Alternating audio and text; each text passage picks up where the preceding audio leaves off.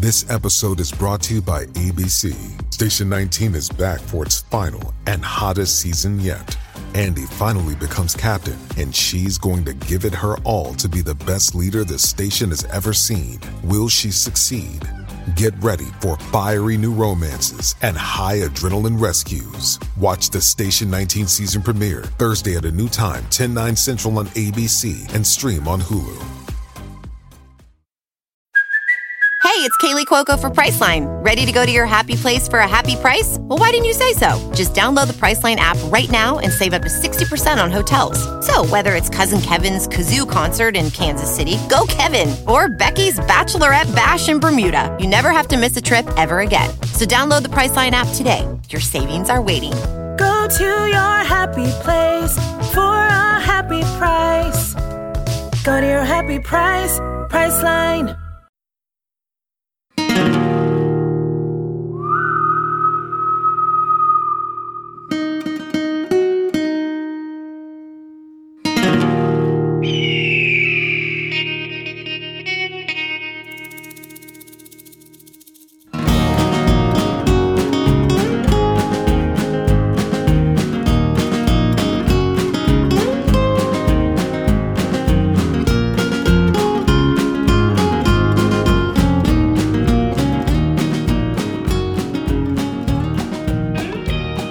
Well, hey there, everybody. Welcome back to another episode of All Crime No Cattle, a Texas true crime podcast. I am Shay. And I'm Erin.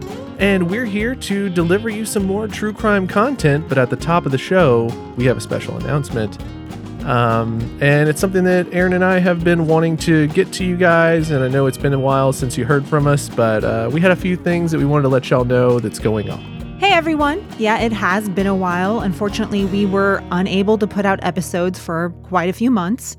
As y'all know, this podcast is just the two of us, and we both have lives and careers outside of it. Yep. And it's just been very hard to maintain really any kind of schedule, no matter how hard we've tried to make it work. Mm-hmm. But we've had lots of time over this break to kind of think and discuss. And we have decided to officially shut down the podcast. That's correct. It's been a really good run, and we want to thank everyone who has listened and supported the show over the years. Oh, yeah. I mean, all the listeners and all your wonderful comments, the Facebook group, all of our Patreon supporters who are just wonderful. Everyone who supported us along this journey, from our network to, everybody involved. Other podcasters who have helped us and pitched in with tips and tricks or advice at certain times. That's been really great. And, I think we've learned a lot throughout the process, and hopefully that shows in the quality of our work that we've delivered over the years. And, when we first started those podcasts, those early episodes sound way different than what the show sounds like now. But, it was a great run, and we had millions and millions of downloads of the show. So we got to get on TV at one point because of the show. You were in a newspaper because of your podcasting accolades. Yeah. So I think, we were highly recognized. We went to a podcasting festival, and we were on panels and all kinds of fun stuff. We got to live the dream of being true crime podcasters for a little while, and hopefully we left our mark. And I'm happy to close this wonderful chapter and move on to the next stage of our lives and our next adventure. Yeah. So in doing so, we also have good news. We wanted the show to kind of go out with a bang, so we have 2 more cases that we plan to cover. That's going to be today's episode, and then we'll have a final 2-part series coming out next month. And of course, we do still have all of our Patreon episodes available over at patreon.com/allcrimenocattle. And that's going to be all reorganized as well. So if you're interested in bonus episodes, go ahead and check that out. Yeah, and we will keep the podcast up there on patreon.com, and we'll also keep it up everywhere else you find the podcast normally. So if you want to go back and re-listen to episodes, they'll still live on. So again, thank you so much, everyone, for all your support. We love you all. And now let's move on to today's case. It's a really interesting one set in one of Fort Worth's richest neighborhoods back in 1992. And it's a story that really shook the whole community.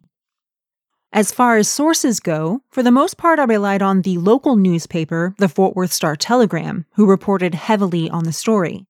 The Fort Worth-based television channel KXAS also aired news segments and footage from the trials, and that all can be found on the website The Portal to Texas History, which is a collection of historical documents overseen by the University of North Texas Libraries. We'll have a link for that as well as the other sources in the episode notes. Now, there are also two pretty decent TV programs that covered this case as well. One is Power, Privilege, and Justice. The other is Snapped Killer Couples. Now, as usual, both of these are a little cheesy, but they have a lot of crime scene footage and interviews with some of the people involved. So they always serve as sort of an interesting watch, I think. Sure.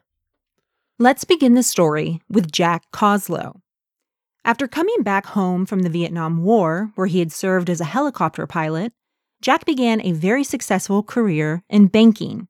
In 1970, he married a woman named Paula, and 5 years later, in February of 1975, the couple adopted a baby girl just 4 or 5 days old.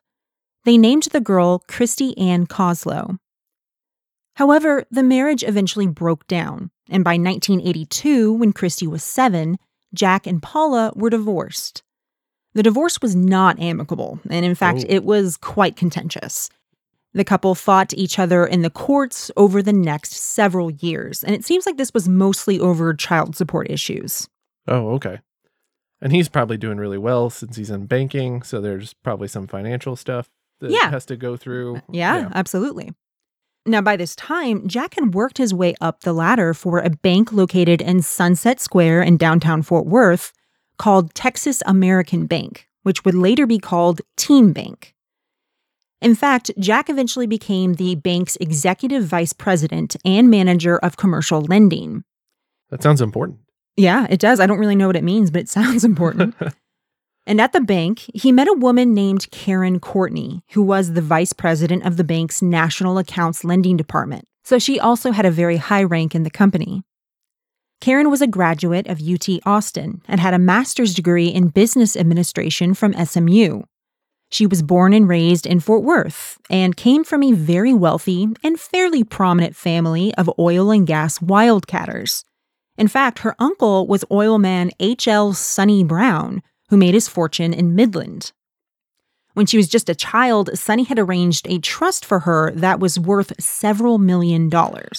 Yeah, so he must have made all of his oil money when Midland really popped off the first time when it had the big oil rush. Yeah, I think so. Oh, wow. So Karen was wealthy, educated, successful, and she and Jack really clicked. The two fell deeply in love and married in 1983. Not long after, Karen resigned her position at the bank and dedicated her life to charitable causes around Fort Worth, as well as becoming a sort of patron of the arts. Over the next decade, she served on boards and committees of many prominent Fort Worth institutions. For example, she was the recording secretary of the Fort Worth Garden Club and sat on the board for the Modern Art Museum of Fort Worth. She did a great amount of work for the Jewel Charity Ball, which is the main annual charity event benefiting the nonprofit children's hospital, Cook Children's Medical Center. Oh. In fact, she served in many roles for the ball, including as secretary, treasurer, and chairwoman of the event. That sounds fancy. It is a very fancy event. You can check out pictures of it online. But perhaps Karen's strongest tie was with the Fort Worth Ballet Association, which is now known as the Texas Ballet Theater. Oh, I know of this organization because I have friends that I used to dance with when I was doing ballet that's who right. eventually became a part of the Fort Worth Ballet. Yeah, exactly. Well, Karen and Jack served on the board of directors of the company, and Karen later served on the executive committee. Through these positions, she oversaw a lot of charity drives and fundraisers for the dance company. Very nice. In the late 1980s, Jack and Karen moved into a sprawling 4,000 square foot, 2-story pink brick house at 4100 Clark Avenue in the Rivercrest area of West Fort Worth. Rivercrest. Yeah. Okay, so close to the country club, I'm assuming. That's right. So this whole area, since its beginnings in the early 1900s, has been one of the richest and ritziest neighborhoods in Fort Worth. Oh, yeah, it has. Now, technically, it is called Crestline, but everyone calls it Rivercrest because, just like you said, the houses surround the golf course at Rivercrest Country Club. Yeah. the city's oldest and fanciest course. It is definitely one of the spots in Fort Worth that has giant homes, fancy cars, the lifestyles and the rich and the famous, the whole thing. Yeah, absolutely. And the neighborhood is also characterized as being very low crime, very safe. Sure.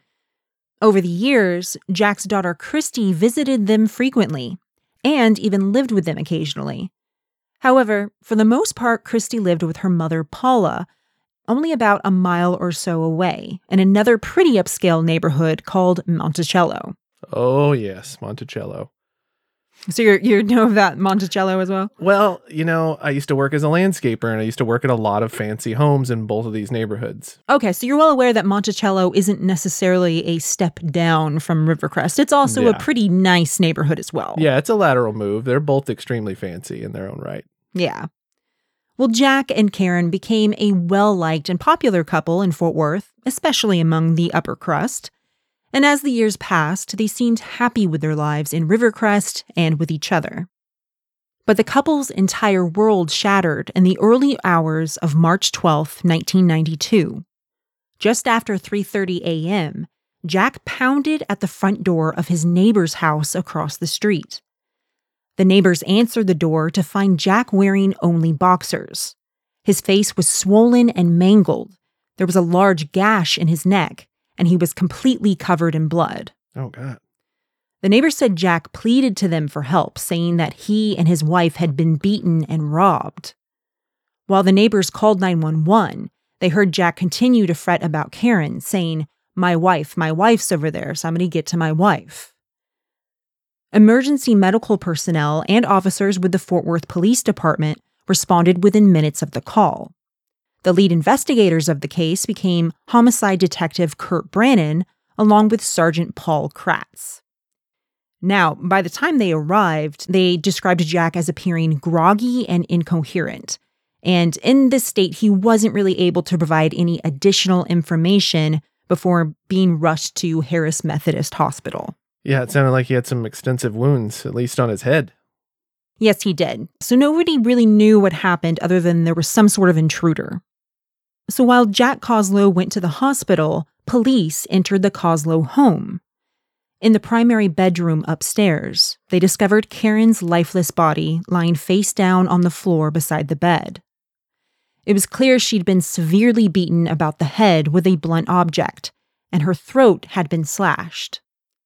The entire bedroom was a very grisly scene. There was blood everywhere, soaked into the carpets, splashed across all four walls of the room, and oddly enough, all over the telephone that sat on a night table beside the bed. Oh, wow. It does sound very grisly. Well, if there's blood all over the phone, did it look like someone had used it at all? Like if there were fingerprints on it or... Yeah, there was smudges of blood all over the headset of the phone. Oh, like the handset? Like, I think that's what it's called, right? The handset that goes on the receiver? Weird. What do you even call that part of the phone? Yeah, exactly. The part of the phone that you would pick up and all over the buttons of the phone. So, just smeared all over as if somebody with very bloody hands had tried to use it.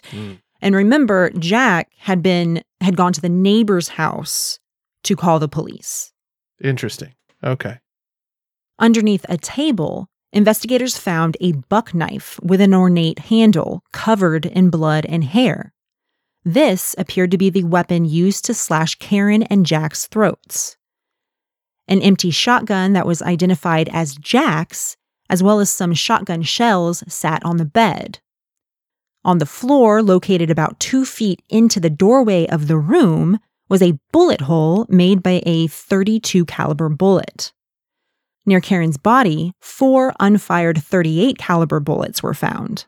So no shotgun holes were found near her body, or? Nope. Okay. No, it doesn't appear that the shotgun had been used at all, but it does appear that there were 2 different handguns that had at least been used or at least present in the room during the attack, yet neither one of the 2 victims had suffered gunshot wounds. That's weird. There was just the hole in the floor. So somebody just came in and shot up the floor? Well, that's what it seemed like. Weird. And neither one of those guns was present at the scene, so they weren't recovered, nor was the object that had caused Jack and Karen's blunt force injuries. But they did have the knife. Right, yes. Okay, so we do have one potential murder weapon. Yes. The crime scene extended into the bedroom's walk-in closet. Clothes and all sorts of items had been pulled out and dumped onto the ground, like the whole area had been searched.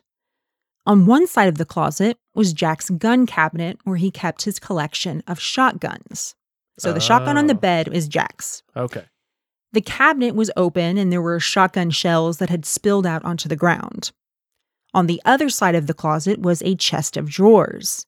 It had also been ransacked with all the drawers pulled out and the contents in disarray. Like somebody looking for something specific. That's correct. And the drawers and the items inside were smeared with blood. So it was obvious that the person who had searched these items had hands that were covered in blood. And yet there were no fingerprints found anywhere. Oh, so maybe they're wearing gloves. Yes. This is intriguing. There's a lot going on at this crime scene. Yeah. Now, there are a few other pieces of evidence located in and around the house. For example, there were obvious signs of forced entry on the back door. It appeared to be pried open with some kind of tool, most likely a pry bar or a crowbar. Mm-hmm. That door led out to the back property, which was completely surrounded by a tall wooden fence with a gate. The gate had also been pried open with what appeared to be the same tool that had been used on the house. But it was pried open on the inside, not on the outside like you might expect. Oh, weird. Like they were leaving and they got out the back way. That's exactly okay. right. The pry bar had splintered some of the wood on the fence, and investigators found a small piece of latex surgical glove snagged on the wood. Well, there's their gloves. Yeah, that's right. So this is confirmation that the killer had worn gloves. Now, just outside of the back fence, there was a little alleyway with a couple of AC units. Investigators found 2 different shoe impressions on top of them.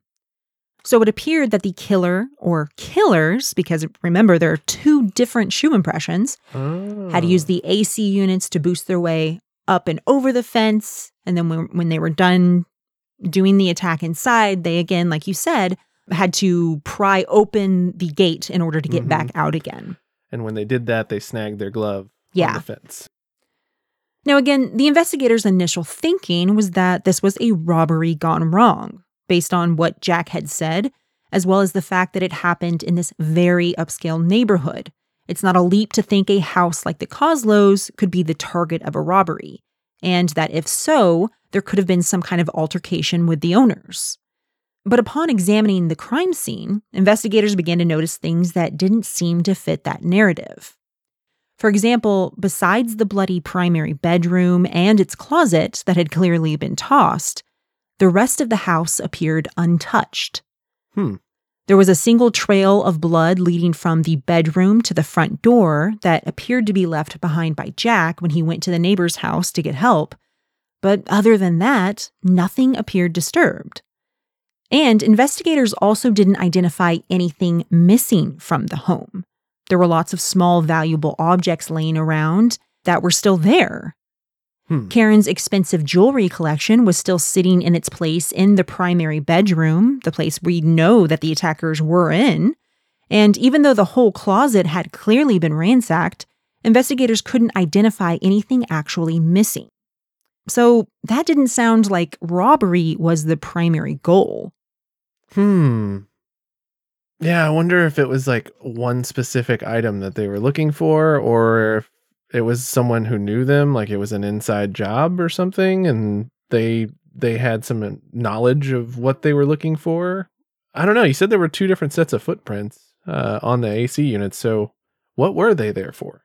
Also, it's weird that if you're going to go rob some rich people, that you would do it in the middle of the night when they're home.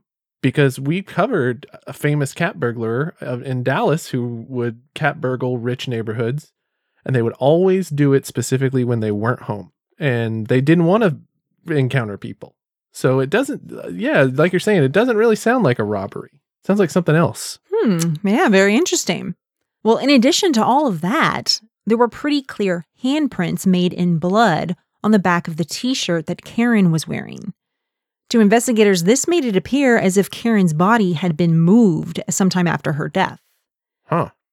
In fact, Detectives Brannon and Kratz began to wonder if the entire scene, the position of the body, the ransacked closet, the strange gunshot to the floor, was staged. So very early on, the investigation began to shift away from robbery gone wrong to the suspicion that Jack was involved in Karen's murder. Detectives wondered if it was a possibility that Jack had killed Karen and then injured himself and staged the scene in order to cover up the crime, or if he'd hired others to do the work. Oh, to like rough me up afterwards and Yeah. make it look like you were Make it look I was real. attacked. Mhm, yeah. Wow. Back at the hospital, Jack was quickly rushed into surgery, and although his injuries were quite serious, he was able to recover. Jack had been beaten so severely that he'd sustained fractures in his skull, and he needed stitches in 9 different areas to the back of his head to close the wounds where he'd been hit. In fact, for months after his attack, he would complain of having black spots in his vision. So it does appear that there's a good chance he suffered some sort of brain damage from being repeatedly hit in the head. Sure. In addition, Jack's neck had been slashed open, with the cut coming extremely close to his carotid artery. Oh, no. The doctor said he was extraordinarily lucky to be alive. Well, if he did pay people to do this, they went above and beyond. Yeah. Jack also had various bruises and scrapes along his arms, face, hands, and upper back. The arms probably defensive wounds. Yes, that's what they appeared to be for the most part. Jack arrived at the hospital just before 4 a.m., and by 3 p.m., he was stable enough to speak to Detective Brannon and Sergeant Kratz. He said that the night before, he and Karen had gone out to dinner, had eaten at around 9 o'clock, and had left about 10 p.m. They'd driven back home, and Karen had gone on to bed. He said that he had stayed up a bit longer and set the house's security alarm before also retiring to bed. Oh, so they had a security alarm. They did. He said that at some time during the night, he and Karen had woken to a crashing noise and the sound of the security alarm going off. They heard voices coming from downstairs shouting, "We've got guns," and "This is a robbery." Jack said that he jumped out of bed and rushed to the gun cabinet in the closet to grab his shotgun, but before he was able to load it, the bedroom door flew open. He said men came inside carrying flashlights. A voice ordered Jack to put the shotgun down, and he did. He said that Karen was still frozen on the bed, and he tried to reassure her that it would be okay. The voice told them to lay face down on the floor, and he and Karen complied. Without warning, Jack said he suddenly began being struck in the back of the head. He said he didn't know how many times he was hit, but it felt like it went on forever. He said he was dimly aware of someone saying, "Cut him here," and then everything went black. He didn't know how long he was unconscious, but eventually he awoke and saw that the attackers were gone. He said he went to Karen, who was still face down on the floor. He rolled her body over and realized that she was either dead or dying, and he said that he became filled with a cold sense of rage. He later described how he didn't even realize his own throat was cut until he reached up to wipe what he thought was sweat away, and his thumb got stuck in the wound. Ugh. He went to the telephone to call 911, but he said that there was so much blood in his eyes and he was so disoriented that he couldn't find the right buttons to press. So he rushed downstairs and out the front door as fast as he could to go to the neighbor's house for help. Now, there were several things in this story that further drew detectives' suspicions. Can I guess one? Sure. The fact that he was the one that moved her body and rolled her over and there was those handprints?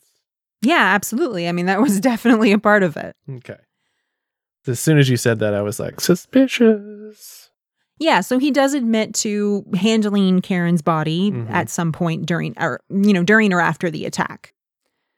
But there were a lot of inconsistencies and discrepancies that the detectives found in Jack's story. For example, he couldn't tell for sure how many attackers there were. At one point, Jack said that it had been dark in the bedroom, but later he said that the room was well lit. They also thought that Jack's story of being unable to call 911 from his telephone located just feet away from him was very strange.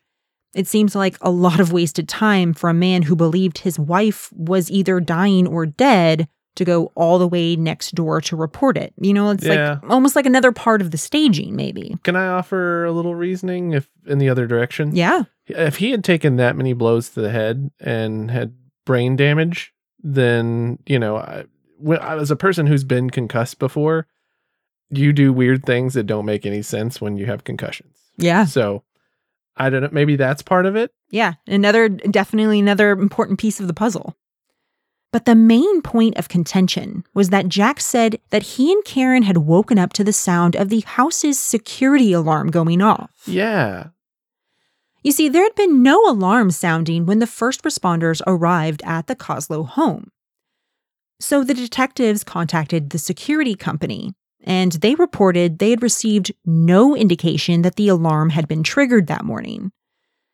Now, unfortunately, this was 1992, and that was pretty much all the information the security company could offer. Back then, there wasn't the technology to store tons of data, such as timestamps of when entry doors opened and closed, and when alarm systems were engaged or disengaged. None of that information was stored. They could only tell you whether or not the alarm was triggered.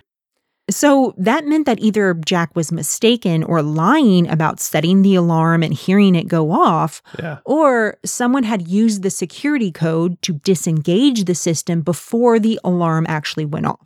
So you're saying an alternative might be that someone put the code in the pre-alarm phase of it going off so that the signal was never sent to the security company? Like that's possible? And that's absolutely possible. So as y'all know, a normal security system allows you, I think, 30 seconds or so to input the alarm code to disengage the alarm before the alarm actually goes off.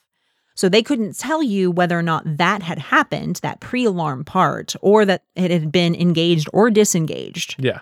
They could just tell you it had never gone off. And I'm guessing they didn't have a Ring doorbell camera?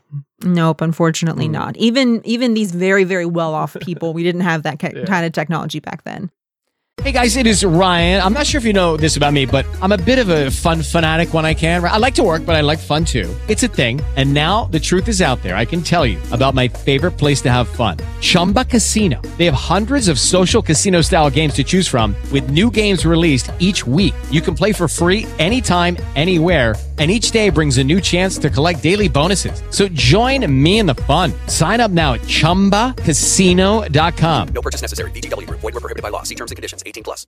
With the Lucky Land Slots, you can get lucky just about anywhere.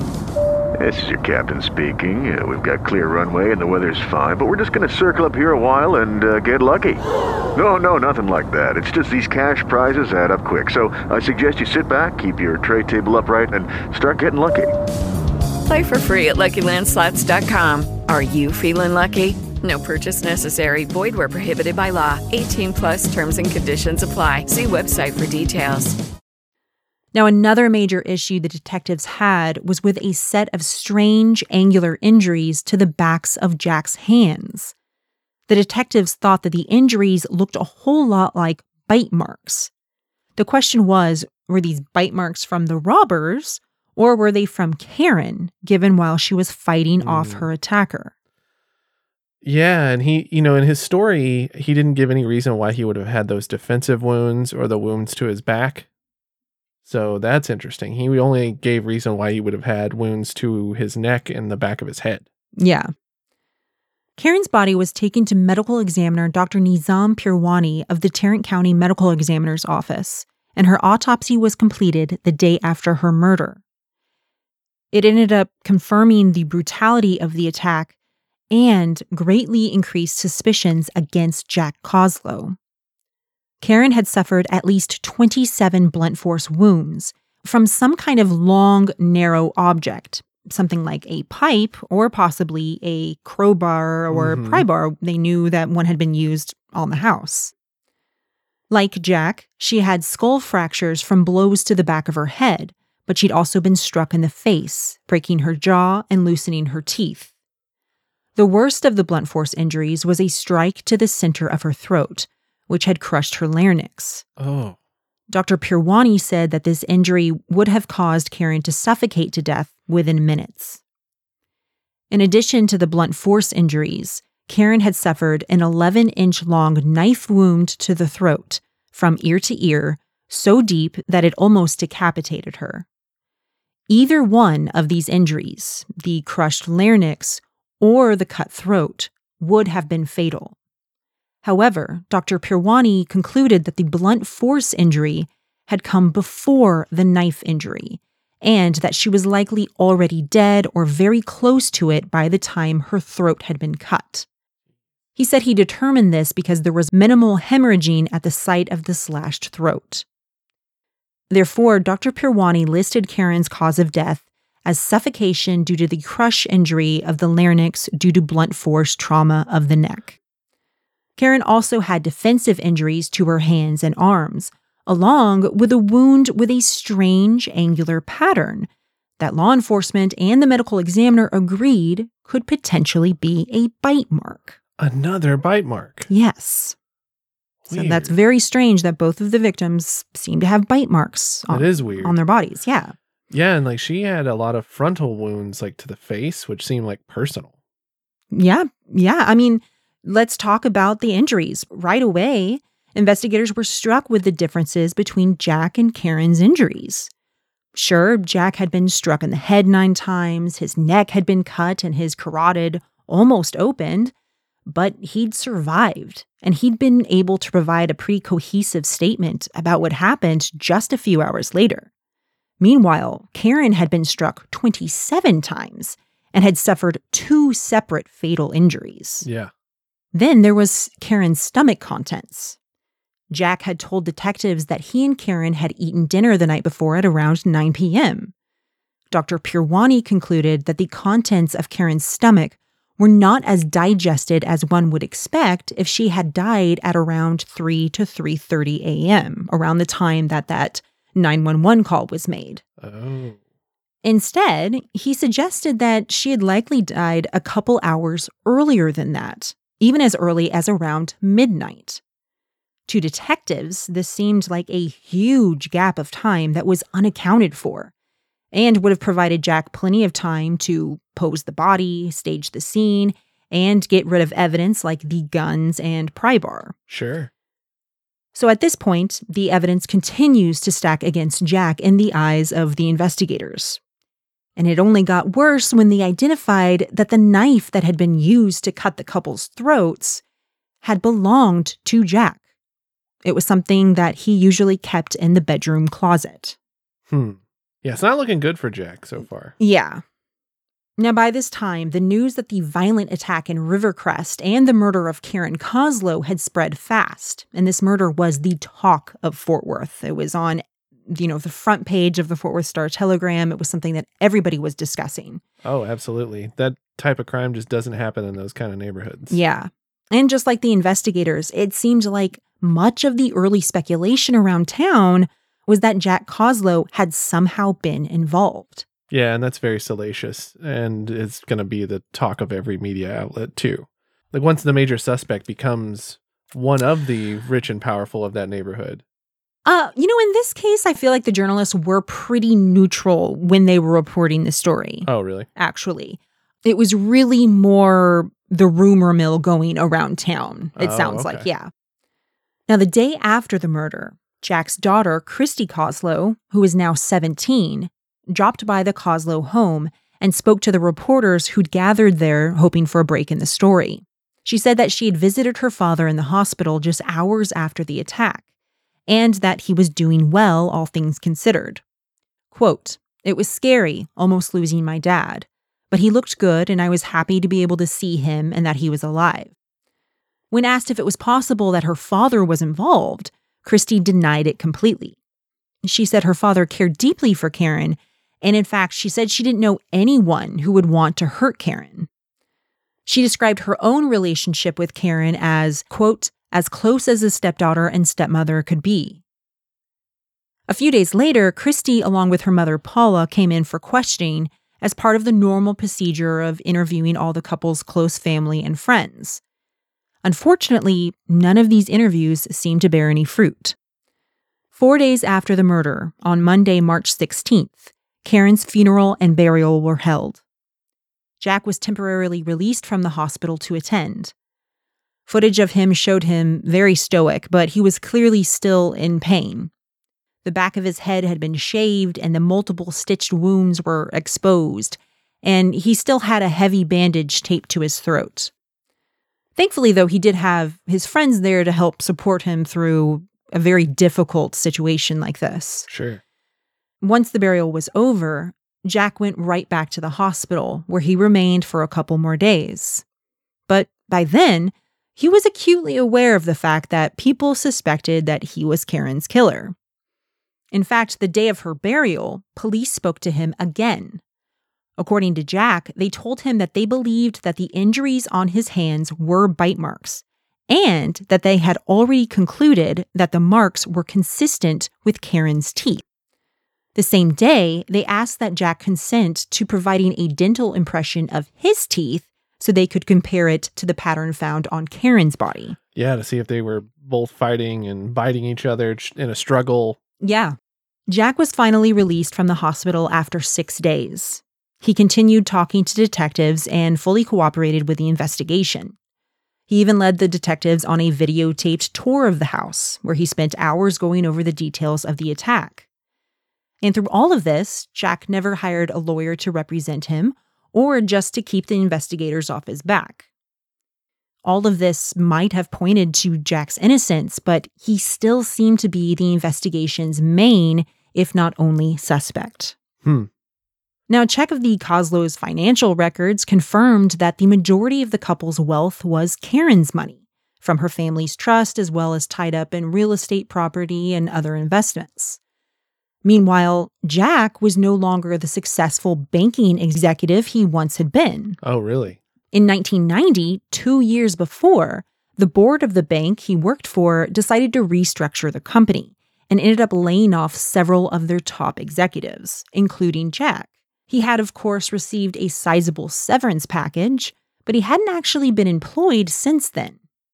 Instead, he'd been working on starting his own company from the ground up, and he'd invested a considerable chunk of his own money into starting this new business venture. What kind of business venture was it? It was a construction supply company. Oh, okay. So Yeah. completely different direction from banking. Yeah, absolutely. Okay. So detectives wondered if Jack had killed Karen for this money, to get to her money to afford his new business venture since he had been laid off.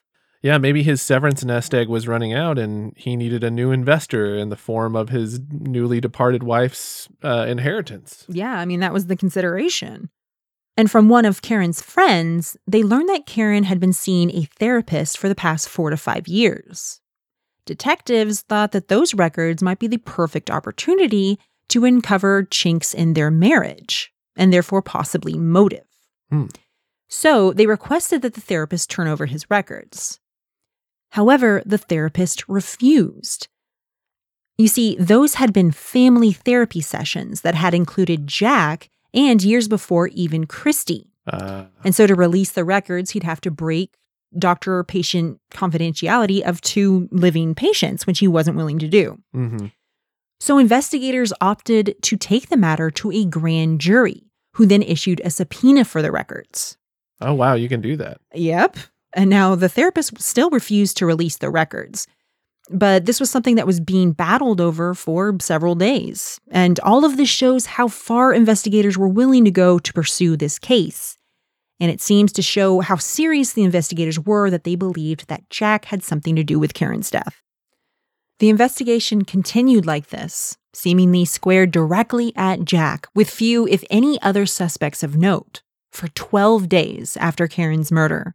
So that was the 6 days he was in the hospital, and the next 6 days he was out of the hospital. Then, on Tuesday, March 24th, Detective Brannon received a phone call that would completely alter the course of the investigation.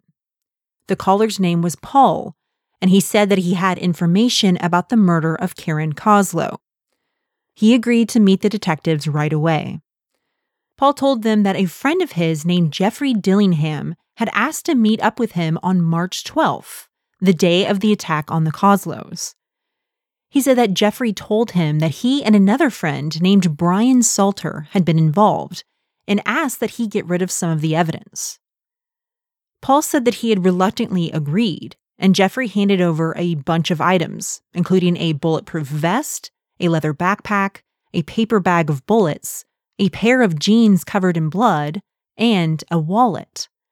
Paul said he looked inside the wallet and saw Jack Koslow's driver's license and credit cards with his name on them. So at this point, he knows that his friend is telling the truth. Jeffrey also handed over an 18-inch pry bar that still had blood on it. Paul said that Jeffrey explained that he'd used the pry bar in the attack and that he had been surprised to learn that Jack Koslow was still alive, as he'd felt like he'd beaten the couple for around 10 minutes. Jeffrey told him that he'd tried to clean the pry bar afterward, but had been unable to get all the blood off of it. Later, Paul told detectives that Jeffrey and this other friend, Brian, had approached him about 6 weeks earlier about killing the Koslows, but he had, of course, refused. At the time, he hadn't taken it seriously, and didn't until Jeffrey dumped this confession and all of this murder evidence on him. Wow, so it definitely seems like these other two individuals are definitely involved and had some role to play in the attacks. It makes me shift back to the idea that these men were hired to do this, or it was in fact a robbery that just went wrong. But yeah, it leaves me with my head spinning as to, is Jack involved or is he not at this point? Yeah, I mean, exactly. Who knows what's going on? Now, Paul continued that he and Jeffrey had been good friends since high school, and he didn't know what to do. So instead of destroying the evidence like Jeffrey had asked him to, he just sat on it. He said that every day, part of him expected the police to just bust down his door and arrest him. And he was filled with anxiety over what to do. Okay, so he has a conscience about it, and that's why he called in? Yeah, exactly. After 12 days, he couldn't deal with it any longer, and he decided to reach out to police and tell them everything that he knew. Paul agreed to hand over all of the evidence that Jeffrey had given him. The blood on the pry bar was tested and later shown to have trace amounts of Karen Koslow's DNA on it. Now, the name Jeffrey Dillingham had not come up in the investigation at all up to this point. Jeffrey was 19 years old, and in fact, the murder had happened just 6 days after his 19th birthday. He'd grown up in the nearby town of White Settlement, although he and his family had recently moved to Aledo. He'd been in the National Honor Society at Brewer High School, where he had met Paul. He had graduated high school the year before, was working full-time as an assistant manager of a Blockbuster in Arlington, and was planning on starting college soon. He'd had a steady girlfriend for several years, and they were supposed to be getting married that summer. Jeffrey, yeah, I mean... It does not seem to fit the profile of someone who would do this. Exactly. I mean, he was a good kid from a good Christian family. His girlfriend's family absolutely adored him. He'd never been in trouble with the law. So, I mean... And again, there was no connection between him and the Koslows. Yeah. So this whole thing was so bizarre. However, the name Brian Salter did ring a bell to detectives. Detectives knew that this was Christy Koslow's boyfriend. In fact, when Christy came in for questioning just days after the murder, Brian had been with her and had also been interviewed. Whoa. Okay. So maybe the daughter has something to do with this? Maybe. Weird. Okay. Boy, there's some twists and turns in this case. Yeah. Around midnight that night, Jeffrey Dillingham was arrested as he left his job at Blockbuster. He was taken in for questioning, where he fully and very politely confessed to the entire crime. In fact, he provided a 37-minute-long audio-taped statement describing planning and carrying out the attack. Jeffrey said that it all started several months before, when his good friend Brian had started dating Christy Koslow. So, to keep this simple, Jeffrey, Brian, and Paul had all gone to school together, but at some point Brian had been transferred to another school which is where he had met Christy. So Paul and Jeffrey didn't know Christy at all, other than her being Brian's girlfriend. Okay. Jeffrey said that one day, Brian told him that Christy didn't get along with her parents, and that if they were both dead, she stood to inherit a large sum of money. She guessed somewhere around $12 million. He said that Christy was offering to give them each $1 million of the inheritance if they killed her parents. Jeez, that's It's crazy. A lot. Yeah, and it's also a lot of money. And in 1992, this was about $2 million. Yeah. Inflation ups it by about 2 times the amount. Right. Yeah. So it's quite a lot of money that she's offering them for this. So this is patricide and matricide for profit. Yeah. I mean, that's what it's looking like so far. When Detective Brannon asked Jeffrey what he planned to do with the money, Jeffrey said that he and Brian were going to go into business together. So basically, they thought they were going to be set up for life with this money. Jeffrey said Brian told him that Christy's idea was for them to break in the middle of the night and kill the couple while they were sleeping. To that end, Christy had furnished them with information.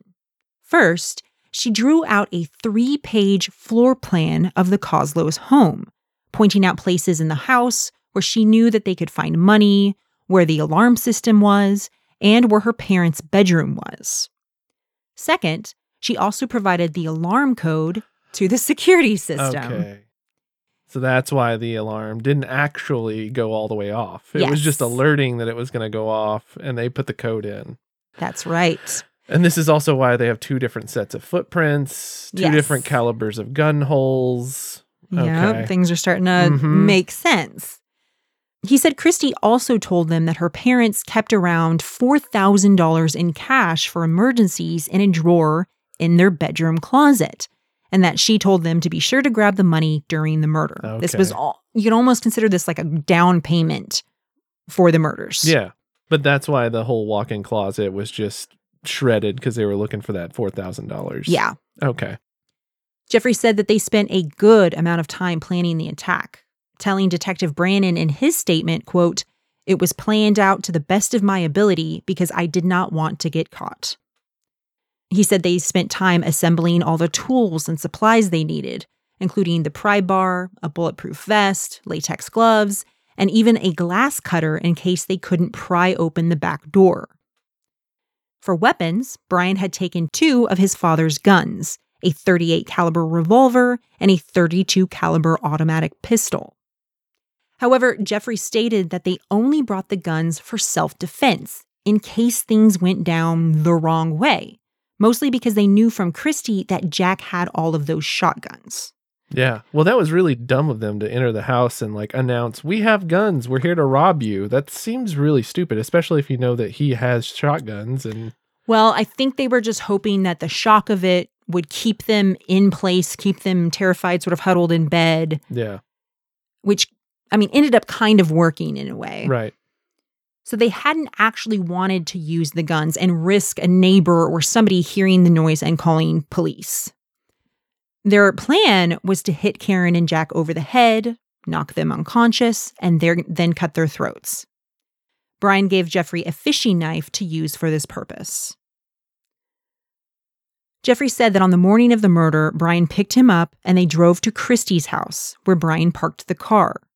They then walked to the Coslow home on foot. Again, that was a short distance of about a mile. Mm-hmm. Jeffrey said that he and Brian stood awkwardly in the alley outside the back gate of the home for about half an hour, psyching themselves up for the attack. Finally, at around 3 a.m., they climbed onto the AV units and over the fence. Jeffrey said that he struggled with the door for another 15 minutes, but finally got it open. That's when the pre-alarm started going off, and Brian went to the unit to enter the code. Meanwhile, Jeffrey said that he dashed straight up the stairs to the primary bedroom and kicked down the bedroom door. He saw Jack with the shotgun and he ordered him to put it down. By that time, Brian had joined him in the bedroom and they ordered the couple to the floor. Jeffrey said he started hitting them in the head with the pry bar. He said he began hitting Jack first, but when Karen started screaming, he turned and started hitting her too. And then he kind of went back and forth like this between them. He said that at one point, Karen turned her head and he ended up hitting her in the throat. After that, he said that Karen stopped resisting. Quote, "She kind of laid down and let it pass." He didn't know it at the time, but he was actually describing what the ME concluded was the death blow in his statement. Meanwhile, he said Brian had gone into the closet to start looking for the money, but he couldn't find it. He said he did find something else, though, Jack's hunting knife. Jeffrey said he saw Brian go to Karen and draw the knife across her throat. He went to Jack next, but Jeffrey said his back was turned and he didn't see him actually cut him. But at some point around this time, Jeffrey said the gun that Brian was carrying accidentally went off. Oh. It was just a total accident. That's why the hole in the floor. Mm-hmm. And Jeffrey said that it scared them so much that they decided to hurry up and get out of there. Essentially, detectives believe that this errant gunshot might have been the thing to save Jack's life. They were so freaked out by it that they started rushing, and they didn't stop to make sure that Jack was actually dead. Jeez. Yeah, that's crazy. Before leaving, though, they first went back to the closet to look for the money, leaving behind the bloody mess. But once again, they couldn't find a secret stash anywhere. So that $4,000 that Christy said was in the closet, couldn't find it. Frustrated, they grabbed two things right there on the bedside table: Jack's wallet, along with one of his expensive gold watches. Oh, okay. So there were actually two things missing from the crime scene: the wallet and the watch. Jeffrey said they rushed out of the house, pried open the back gate to get out of the yard, and then ran back to their car and drove away. Jeffrey said that there had only been $120 in Jack's wallet, and they were sure to take it before he gave the wallet over to Paul along with the other supplies. They had sold the watch for money. What a paltry haul for your robbery. Yeah, and they expected to walk away from the murders with cash in hand, Yeah. and they really didn't get that. Now, with this physical evidence, along with Jeffrey Dillingham's full confession, it was then time to arrest Christy Koslow and Brian Salter. Detectives sat on Paula's house, Christy's mother, and at 7:30 a.m., Christy, Brian, and Paula were seen getting into a vehicle and backing out of their driveway. At an intersection nearby, police swarmed the car, ordered everyone out, and arrested Christy and Brian. This happened only about 7 hours after Jeffrey was arrested and less than 24 hours after Paul had come forward. So Wow, things that's fast. were really moving fast, yeah. Well, and again, thank goodness Paul came forward, because otherwise they wouldn't have known about any of this. Yeah. Well, during Christy's first interview with Detective Brannon after her arrest, she fully denied offering money to anyone to kill her parents. She said that she sometimes joked around about inheriting money once her parents died, but that was it. However, she did admit that at one point she had toyed with the idea of robbing her parents' house, and she admitted to giving Brian the diagram of the house and the alarm code for this purpose only. When asked why she'd planned to rob her parents, she said it was because her father was mean to her and that this would be a way to get his attention. She denied having any knowledge of or involvement in any plot to kill her father and stepmother. Detectives then turned to Brian Salter. Now, Brian had a lot in common with Jeffrey. He had also come from a lower middle class background, had also been an honor student in high school, and like Jeffrey, detectives found that he was very quick to divulge the full story, and he gave a very thorough confession of the plotting and commission of the attack. What's up with these honor students just being so forthright, but also willing to commit murder? Not sure. It is very weird, isn't it? It is. I had the same reaction, yeah. However, unlike Jeffrey and Christy, Brian had been in trouble before. In fact, in February of 1991, so just over a year before Karen's murder, he'd been arrested for burglarizing a vehicle belonging to a Fort Worth city councilman. On purpose? I'm not sure if it was an intentional burglary of this particular councilman's stuff, but he stole like a bunch of equipment and briefcases and a voice recorder and all of these things and try to pawn it all, essentially. For honor students, they're not particularly intelligent about crime.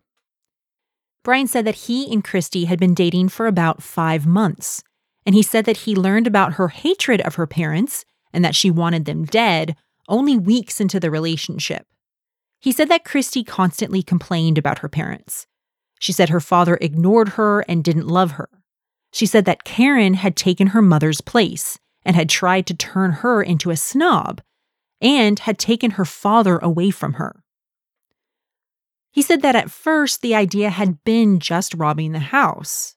But during Christmas of 1991, he said that he and Christy had gotten engaged. And around the same time, the plan crystallized into a double murder. Brian said Christy told him she believed she would inherit about $12 million if her parents were dead, and she would give him and whoever helped him $1 million each. So again, that corroborates the other version of the story. Yes. But also, what a way to celebrate your engagement. Yeah. Hey, all right, congratulations, we're going to get married. Great. We're so happy. Also, let's murder my parents. Well, here's another weird thing. At some point during this planning process, Brian also considered killing his parents as well. His own parents? Yes. Eventually, that part of the plan was abandoned, but it was something that they had taken into consideration. Jeez, okay.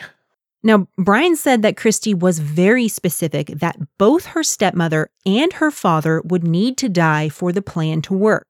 She reasoned that if only one was killed, then the other parent would inherit the money, and she'd still be in the same position. When Detective Brannon asked him if Christy told him how she wanted them to die, Brian said that she'd stayed out of the specifics, but that she told him to do it quietly and to try to make it as painless as possible. This doesn't seem painless at all. Well, exactly. And that really shows, I think, the naivety of these young people planning a murder like this. They actually chose this plan because in their minds, this was going to be a painless, simple death for these two people. And of course, murder is not simple or painless. And this one certainly was not either one of those things. No, this one was brutal and it went on for a while. Yeah. Brian said he was the one to reach out to Jeffrey to get him involved, as well as contacting other people for supplies and for help. He said that Jeffrey came up with all sorts of wild ideas about killing the couple, including blowing up their car, poisoning them, or setting the crime scene up to look like a murder-suicide. Brian also said that he and Christy had started a plan on how they were going to spend their newly acquired money. They went out house hunting in some of the wealthy neighborhoods around Fort Worth, and they'd gone to car dealerships to pick out their new cars. She wanted a red BMW convertible, and he planned on getting a Toyota Land Cruiser. Wow, yeah, you were right about the naivety part of it. Yeah.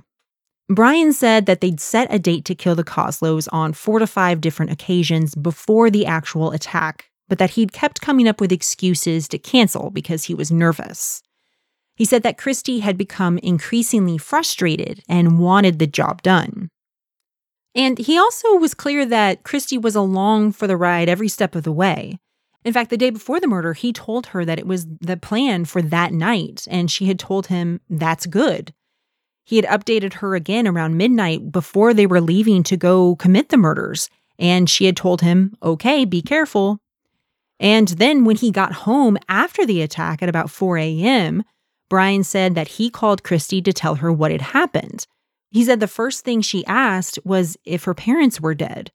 He told her he didn't know, and she responded, "I hope they are." Now, of course, shortly thereafter, they learned that Jack had survived the assault.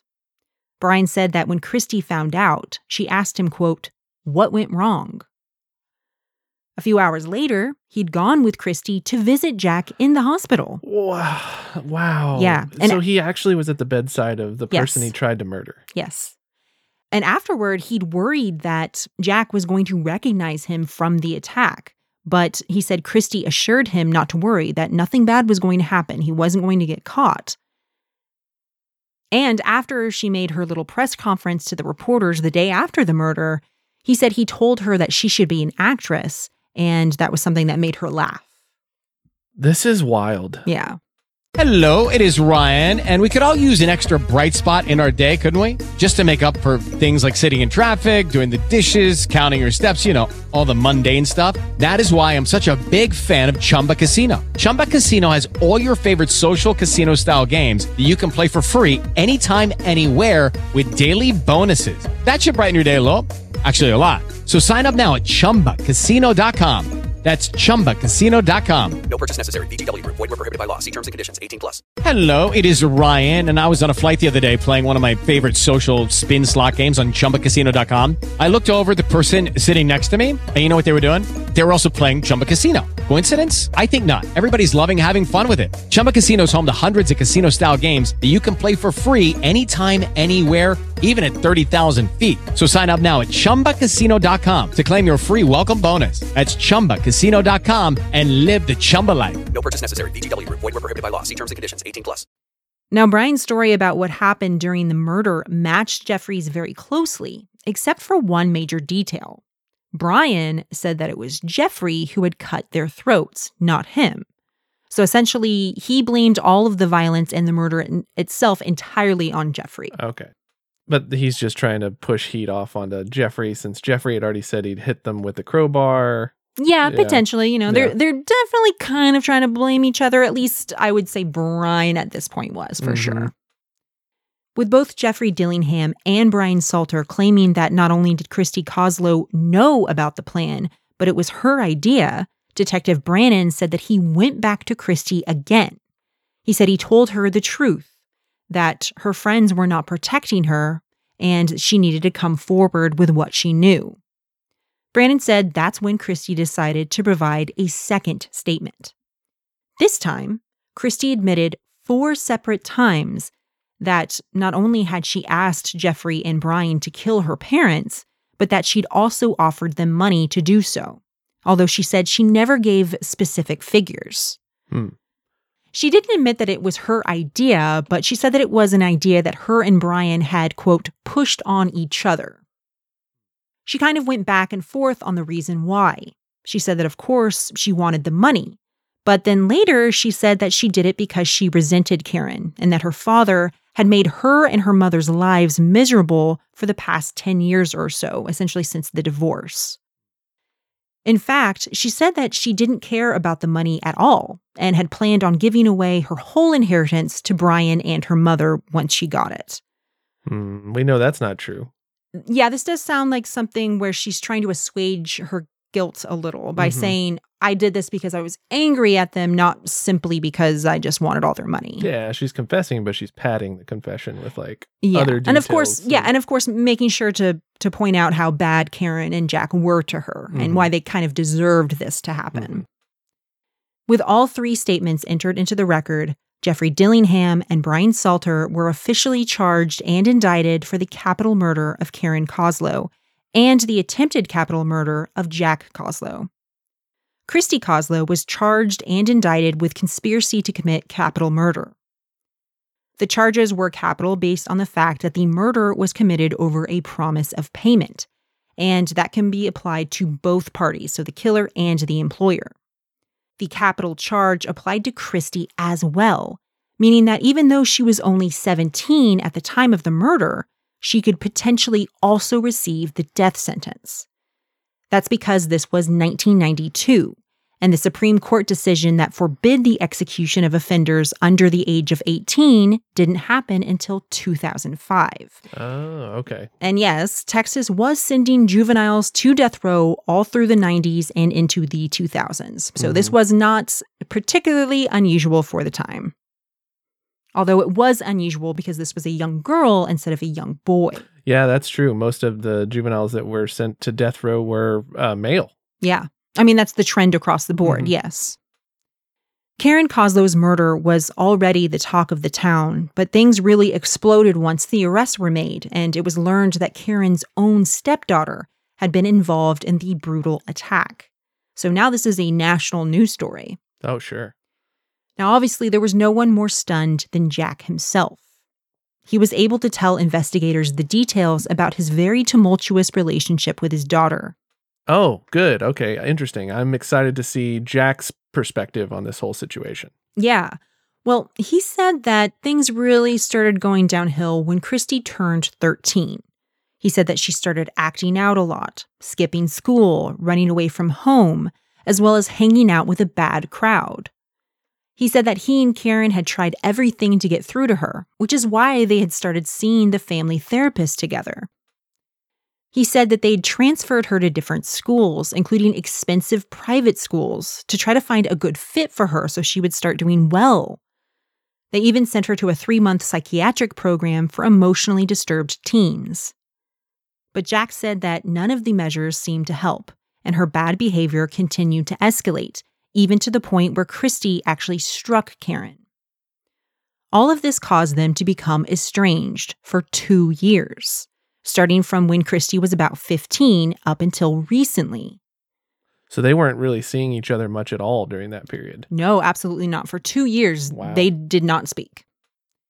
But then, over the past 2 to 3 months, Jack said Christy had suddenly popped back up in their lives. The month before the murder, she had personally hand-delivered him a card for Valentine's Day, and they had all gone out to eat for her 17th birthday. And just 2 weeks before the murder, she'd come over for another unexpected visit. Jack said that she had kissed him on his cheek and then introduced him to her new boyfriend, Brian. He said that even at the time, he thought all of this was odd because Christy usually wasn't this friendly towards him.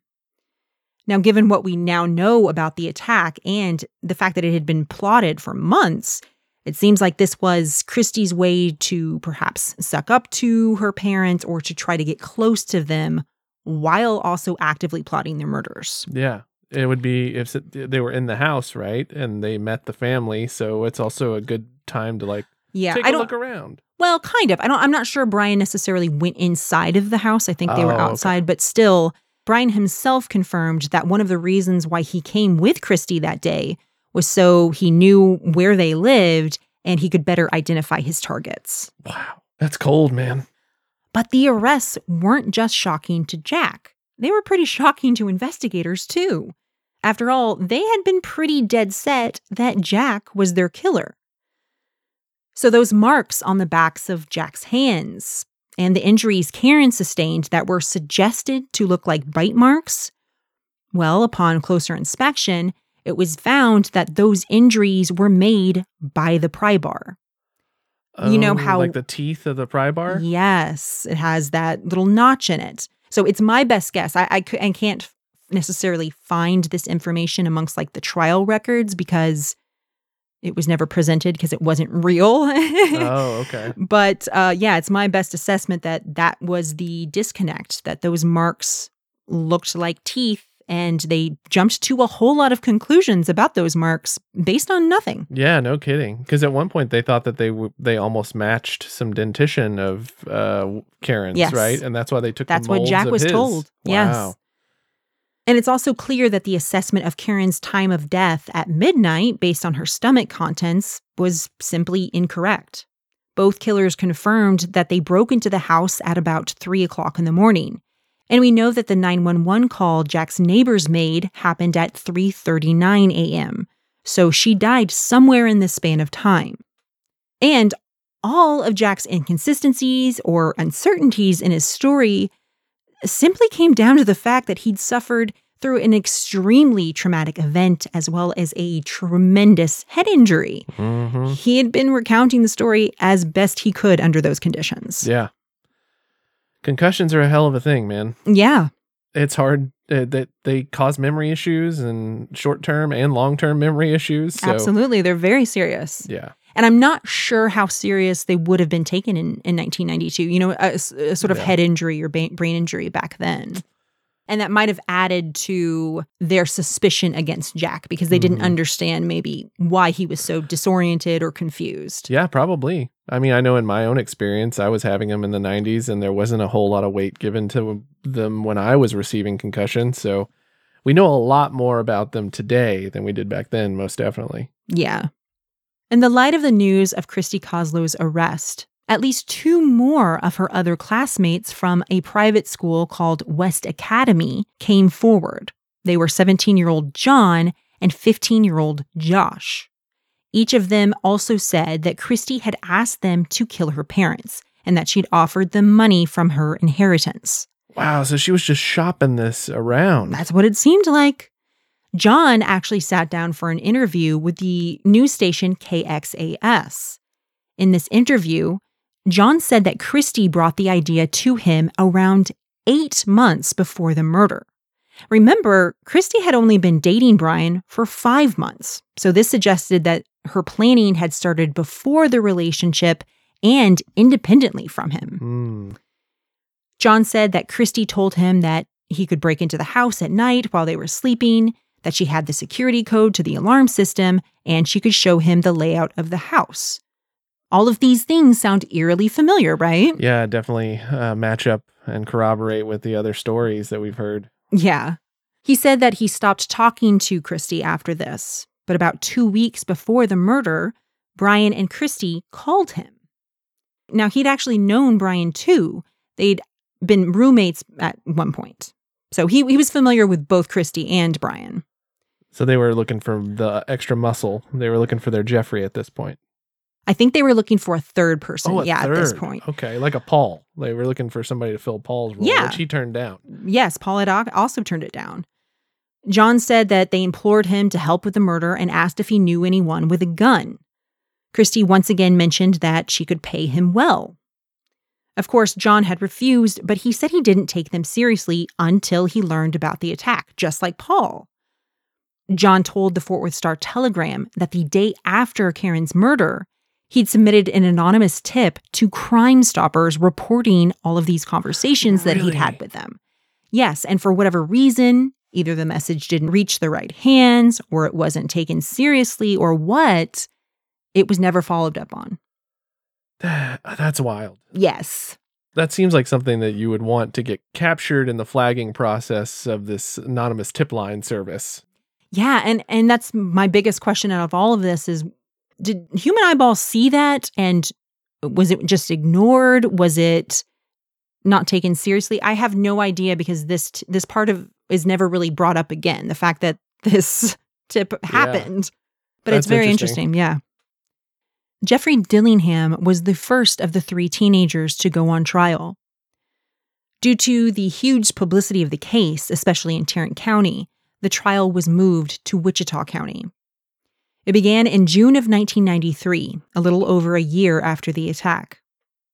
The very first day of the trial, the jury heard the entire 37-minute taped statement Jeffrey gave to police after his arrest. So as you can imagine, this set a pretty abysmal tone for the defense. Sure. The tape was also very chilling because there's no emotion or remorse in his voice. He's very neutral on the tape when he's describing these things, and yet also strangely polite. Like the whole way while he's describing trying to kill these people, he's calling them Mr. and Mrs. Coslow. Wow. It's very strange. So he never gets emotional or teary-eyed or anything? No, not at all. Meanwhile, his behavior in court strongly contrasted with him on the recording. In court, every day, he sniffled and sometimes openly wept through the entire thing. So it kind of made people and jurors feel like he was crying because he had been caught, not because he actually felt remorse. Yeah, he knew it was over at this point, and he was headed for a really stiff sentence. Yeah. To add to that, the prosecution had all of that physical evidence to trot out as well. The bloody clothes, Jack's wallet, the bloody pry bar with DNA consistent with Karen on it. Paul testified as well, describing how Jeffrey had asked him to destroy the evidence. Jack also testified, and he described his relationship with his daughter as well as the events of the morning of the attack. Quote, "I remember the whole world turning black. I remember him beating me and beating me and beating me until I didn't remember anymore." The defense's main tactic was to try to cast doubt on the medical examiner's findings that Karen had died of a crushed larynx, an injury that Jeffrey is heard clearly describing in his taped confession. Yeah, that seems like a slam dunk. Yeah, so this was definitely a part that they were trying to push back on a little. Mm-hmm. So they brought in their own experts to testify that Karen had actually died of blood loss from the cut to her throat, an injury that Jeffrey had claimed Brian had inflicted. Okay, so the defense is doing their job trying to push murder blame onto another party that was there at the scene. Yes. Okay. Now, legally, which of the two struck the killing blow didn't matter, but the defense hoped that if the jury could believe that it wasn't Jeffrey, then they would go easier on him. Mm-hmm. But after just 1 hour and 40 minutes of deliberation, the jury found Jeffrey Dillingham guilty of capital murder. In the sentencing phase, many people took the stand for the defense. Family members, friends, teachers, fellow churchgoers, even one of his jailers, all as character witnesses. And again, these were all people telling these stories about what a good kid Jeffrey was. So what happened? Clearly he's not. Well, the prosecution put on an impressive witness of their own. FBI criminologist Robert Ressler. Now, I know we've talked about him on the show before, but this is the OG from the early days of the FBI's behavioral science unit. Robert Ressler helped develop the field of psychological profiling of violent offenders. He worked on cases such as John Wayne Gacy, Jeffrey Dahmer, Ted Bundy, Richard Chase, and in fact, he's credited with coming up with the term serial killer. Mm-hmm. So this is a very serious get for the prosecution to get him to come in to testify. He's the guy. Yes. Ressler testified that contract killers, i.e. people who kill for money, are amongst the most dangerous criminals to exist. He said that the extensive planning over a period of several months would give a reasonable man time to stop and think about the consequences of his actions and stand down. Therefore, he said it was his expert opinion that Jeffrey Dillingham was indeed a future threat to society. This was really important because that's one of the questions jurors ask when assessing the death penalty versus life in prison. Mm-hmm. Yeah. Future risk to society is important. And also that cold and calculated way he gave his statement, and when they were talking about the planning process, he was the one that was coming up with all these different ideas on how they were going to do it, whether it be poisoning or some other way. It's very interesting. He seemed very up for this. Well, the jury, I guess, agreed with you on that, because after 3.5 hours of deliberation, they returned and sentenced Jeffrey to death. Now, the fact that Jeffrey was convicted and sentenced to death is probably not shocking, given the sheer amount of evidence against him and the brutality of the crime. But it might surprise you to learn that before the trial began, prosecutors had actually offered Jeffrey a plea deal that would have allowed him to avoid the death penalty. Yes, that does surprise me. Yeah. If he agreed to testify against the others and plead guilty to the charges, he would have received a term of life in prison. For reasons that are completely unclear, Jeffrey had rejected that offer. That's strange in light of the fact that he had to have been aware of how strong the case was against him. That is extremely strange. And his lawyers must have known that too. So I'm imagining like it's something he had to tell his lawyers, like, no, I'm doing this. I'm not going to take the plea deal. Yeah, I mean, it's not clear. Either he thought for some reason he was going to be found not guilty, or if found guilty, he'd only be sentenced to life, or maybe he just didn't want to testify against the others. Again, it's not clear what his thinking was. That is weird. But it obviously was probably not the right decision. Yeah, strategically or for his life and his further trying to survive an existence on this planet. Yeah, it was the wrong move for sure. Now, Brian Salter was up next, and the prosecution offered him the same deal they offered Jeffrey: testify against Christy Koslow at her trial and plead guilty in exchange for a life sentence. Perhaps because he'd seen what might happen if he didn't, Brian had no qualms about accepting this arrangement. And because Christy was seen as the mastermind behind the plot, she was not offered such a deal. Therefore, the trial moved forward against Christy Koslow. So finally, it was time for Christy Koslow to head to trial in June of 1994, just 2 years after Karen's murder. Much of her trial paralleled Jeffrey's trial. Both of her tape-recorded statements were played for the jury, including the second one in which she admitted 4 times to offering Brian and Jeffrey money to kill her parents. Jack also took the stand against his daughter to testify to their relationship and to the attack itself. At one point, with the jury out of the room, Jack was asked if he believed his daughter deserved the death penalty. He responded, quote, "Yes, that's what she gave Karen." Ooh, he ain't wrong though. That is harsh and that is cold. Yeah, it's really harsh. But he ain't wrong though. Well, I mean, obviously he has his right to feel that way. Sure. But really harsh to hear something like that.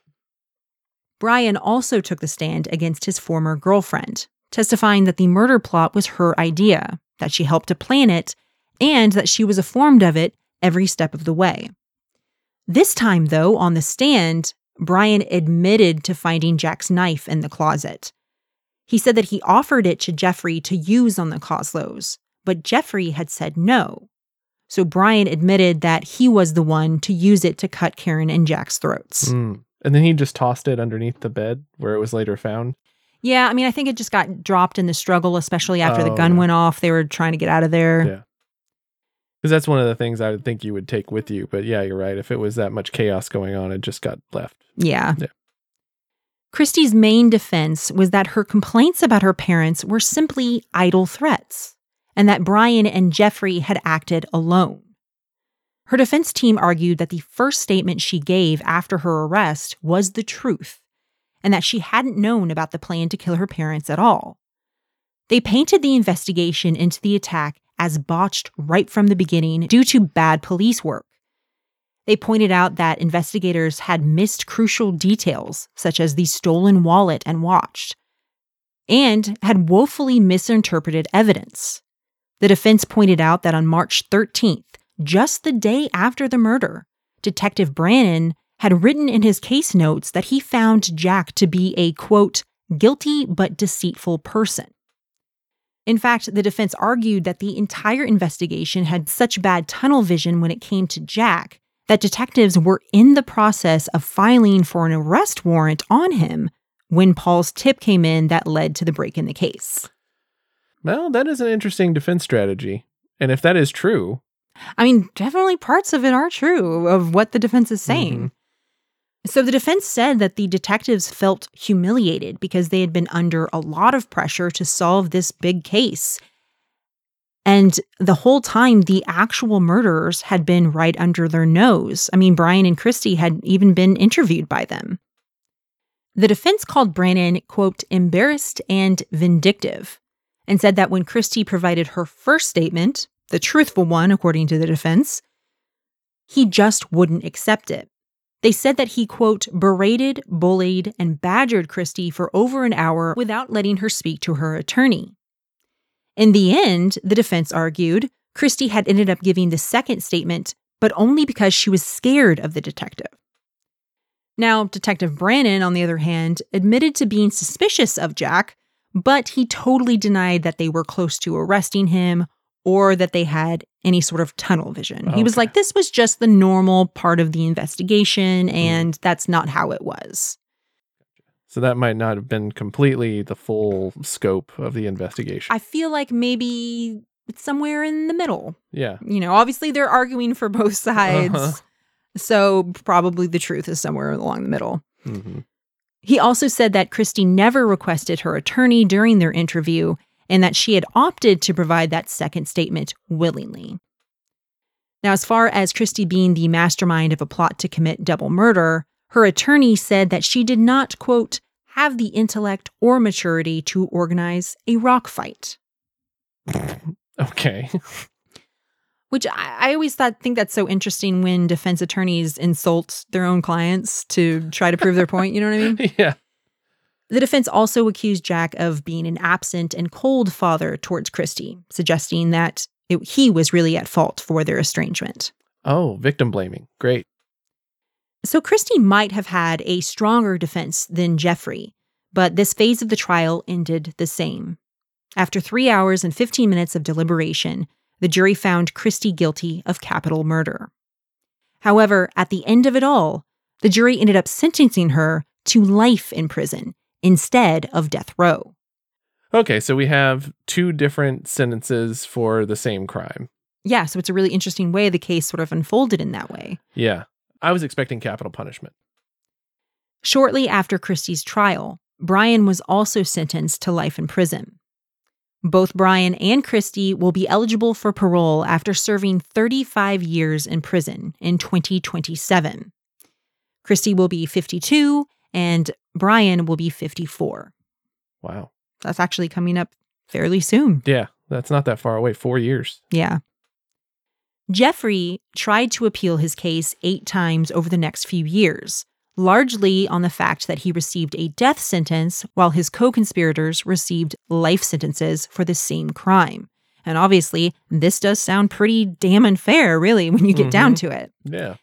However, none of his appeals made any sway. And on November 1st, 2000, Jeffrey Dillingham was executed by lethal injection at the age of 27. His final words included an apology, quote, "I would like to apologize to the victims of the family for what I did. I take full responsibility for that poor woman's death and for the pain and suffering I inflicted on Mr. Coslow." From there, he recited a prayer, thanked God, and told his family he loved them before being put to sleep. Sometime after the trials were completed, the Associated Press reported details about Karen's will that had never been released before. It turns out that her will had been signed on March 30th, 1990, so about 2 years before her death. And it's very interesting because it's clear that Karen had fashioned her will specifically to ensure that Christie would never see a dime of her money. The will stated that her beneficiaries would include her natural children, but shall not include stepchildren. Of course, she didn't have natural children, but she was opening that possibility up in the state of the will while making sure that that did not include Christie. This is kind of similar to a Patreon episode that we just did, where all this planning to kill someone and get money, and then it's all for naught because of what's in the will. Yeah, I mean, it's always about money, it seems like, isn't it? Yeah. In addition, Karen had left Jack a $500,000 trust, but it specified that he could not receive any money until a specific date in the future. That was after Christie had finished high school. So Karen had made it so Christie wouldn't be able to see any of that money either. She just made it so that Jack couldn't inadvertently give her some of the money to help her out. Yeah, essentially. Or if Jack died, the money wouldn't go to Christie because she was no longer one of his dependents. Yeah. She was now an adult. Mm-hmm. As far as the number that Jeffrey and Brian said Christie told them that she stood to inherit $12 million, no one knows where that figure came from. Karen's estate was around $1 million at the time, and sure, Christie might have expected to get an inheritance from Jack as well, plus maybe insurance money or something like that, but either way, it would have been a far cry from $12 million.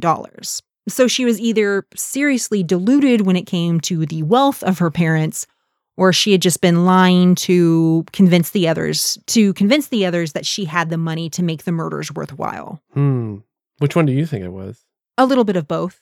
Mm-hmm. Yeah. I could see how she would have a gross overestimate of the worth of the estate just to lure the killers. Oh, yeah. I mean, she's a kid. She doesn't understand how any of those things work, you know? Mm-hmm. And it sounds a lot better to be like, you could get $1 million or $2 million.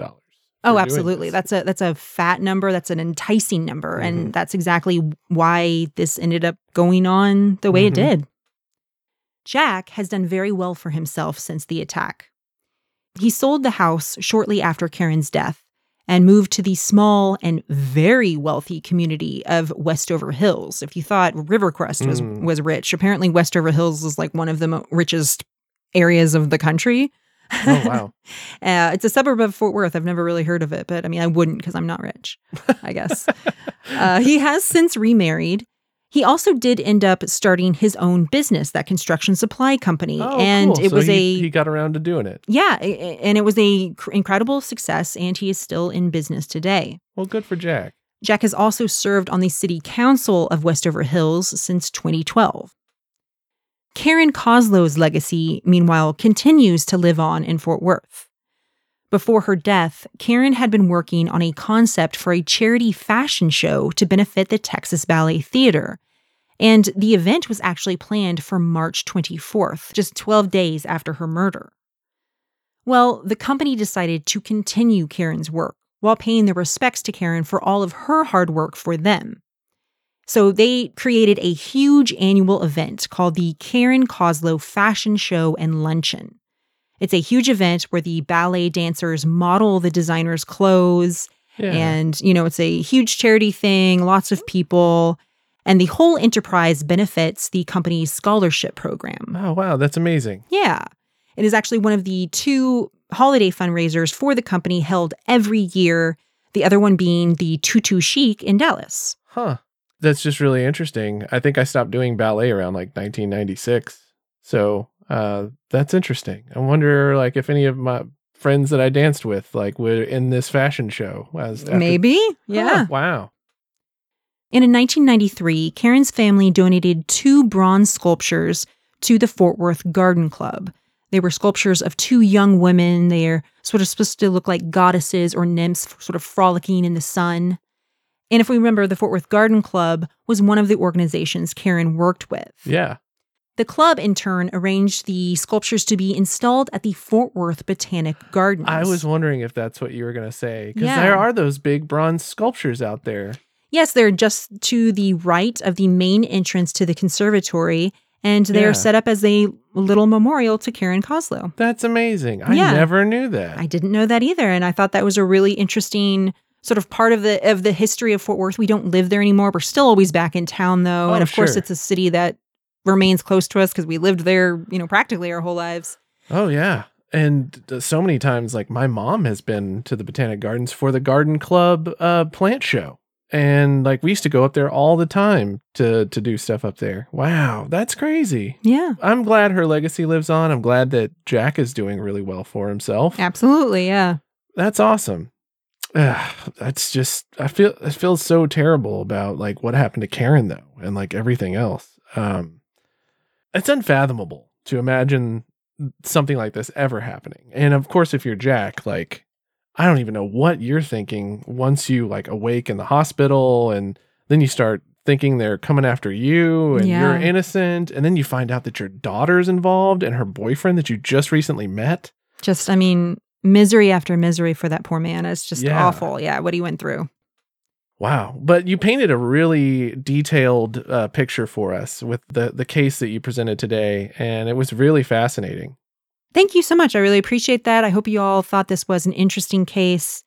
And it's certainly a historical one as well. Important, I think, for the city of Fort Worth. Yeah, for sure. I definitely went down memory lane a few times in this episode. I knew most of the places you talked about today. I know. That was another thing, too. Well, thank you so much, everyone. And now it is time for some good news. That's right. And I know I love to cook. Do you love to cook, Aaron? It's fine. Well, how about some good cooking news? Okay. Right after this. Hello, it is Ryan, and I was on a flight the other day playing one of my favorite social spin slot games on ChumbaCasino.com. I looked over at the person sitting next to me, and you know what they were doing? They were also playing Chumba Casino. Coincidence? I think not. Everybody's loving having fun with it. Chumba Casino is home to hundreds of casino-style games that you can play for free anytime, anywhere, even at 30,000 feet. So sign up now at ChumbaCasino.com to claim your free welcome bonus. That's ChumbaCasino.com and live the Chumba life. No purchase necessary. VGW Group. Void where prohibited by law. See terms and conditions. 18+.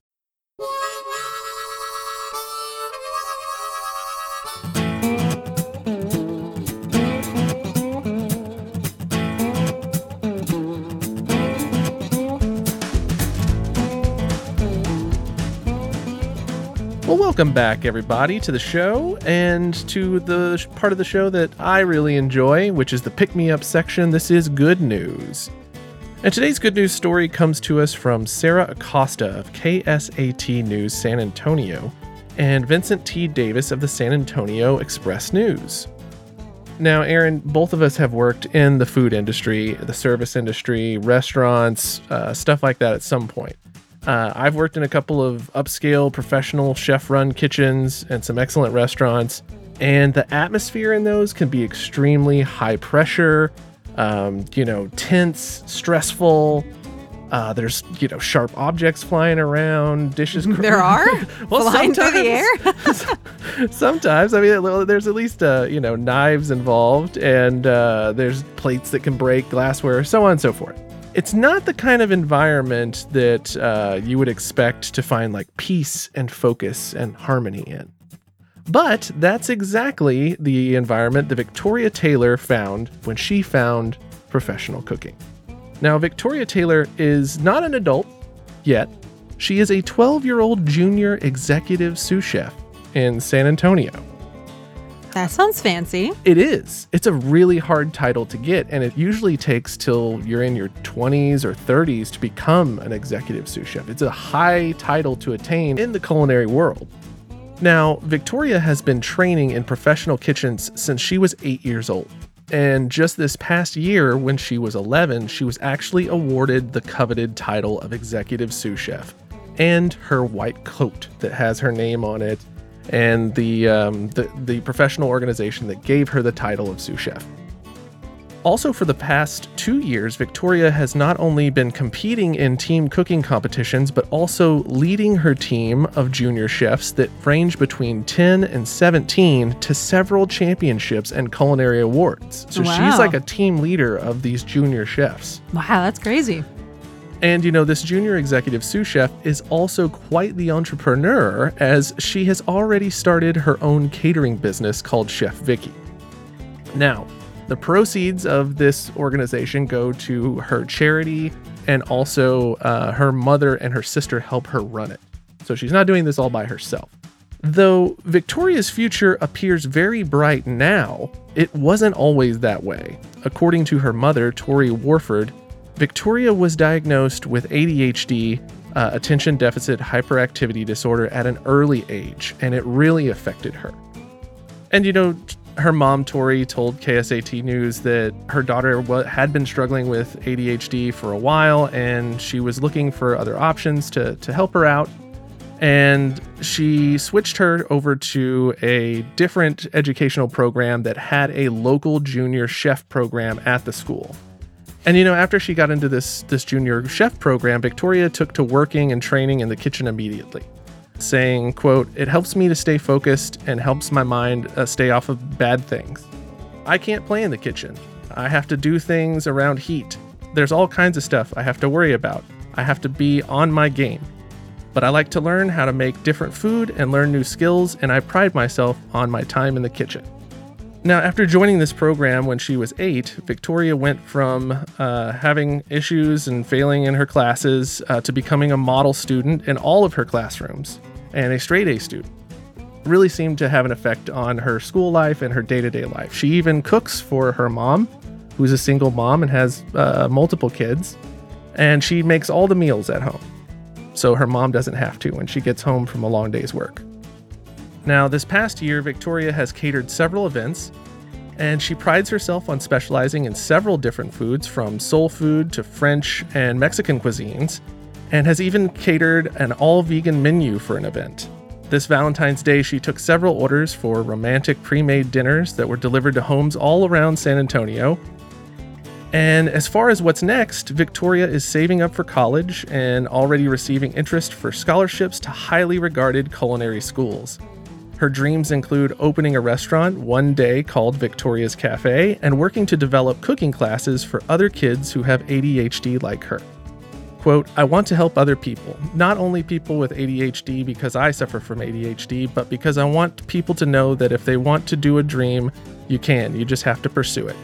And sometimes people need to find their way into cooking to pursue other things in their life." Oh, that's so sweet. That sounds really great that she found something that's so rewarding for her at such a young age, especially. Yeah. Yeah, and she's just so well-spoken and professional for like a 12-year-old. Yeah. It was very surprising. I was like, wow, she's already an executive sous chef at the age of 12. That's crazy. I know. That's absolutely incredible. And I love the idea of her developing cooking classes for other neurodivergent children. Yeah. That sounds like a really great opportunity to help others in a way that she's been helped. Yeah, and I've heard of other things similarly being done with like art classes and stuff like that for neurodivergent kids. And it's great to like do that in a cooking environment. That seems really cool. Well, excellent. Congratulations. Yeah, go Victoria. I can't wait to eat at Victoria's Cafe the next time I'm in San Antonio.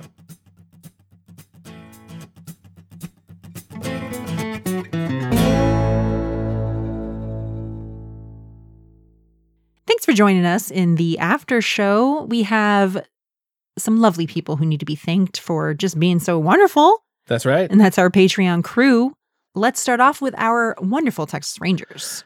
Yes, let's do it. We have Amanda Mataford, Blue Hills Ranch, Dawn Maloney, E.G., Gail Parker, Jamie Gray, Jennifer and Magnolia, Jessica Layfield, Leah Darty, Mickey Sweet, and Sarah Nicholson. Thank you, Texas Rangers. Y'all are awesome.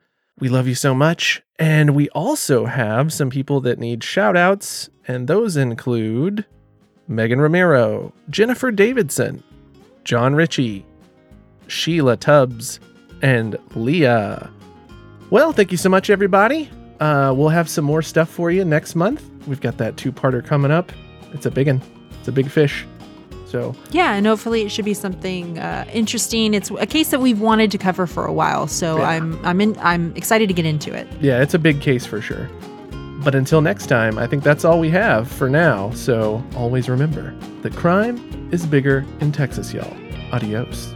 Goodbye.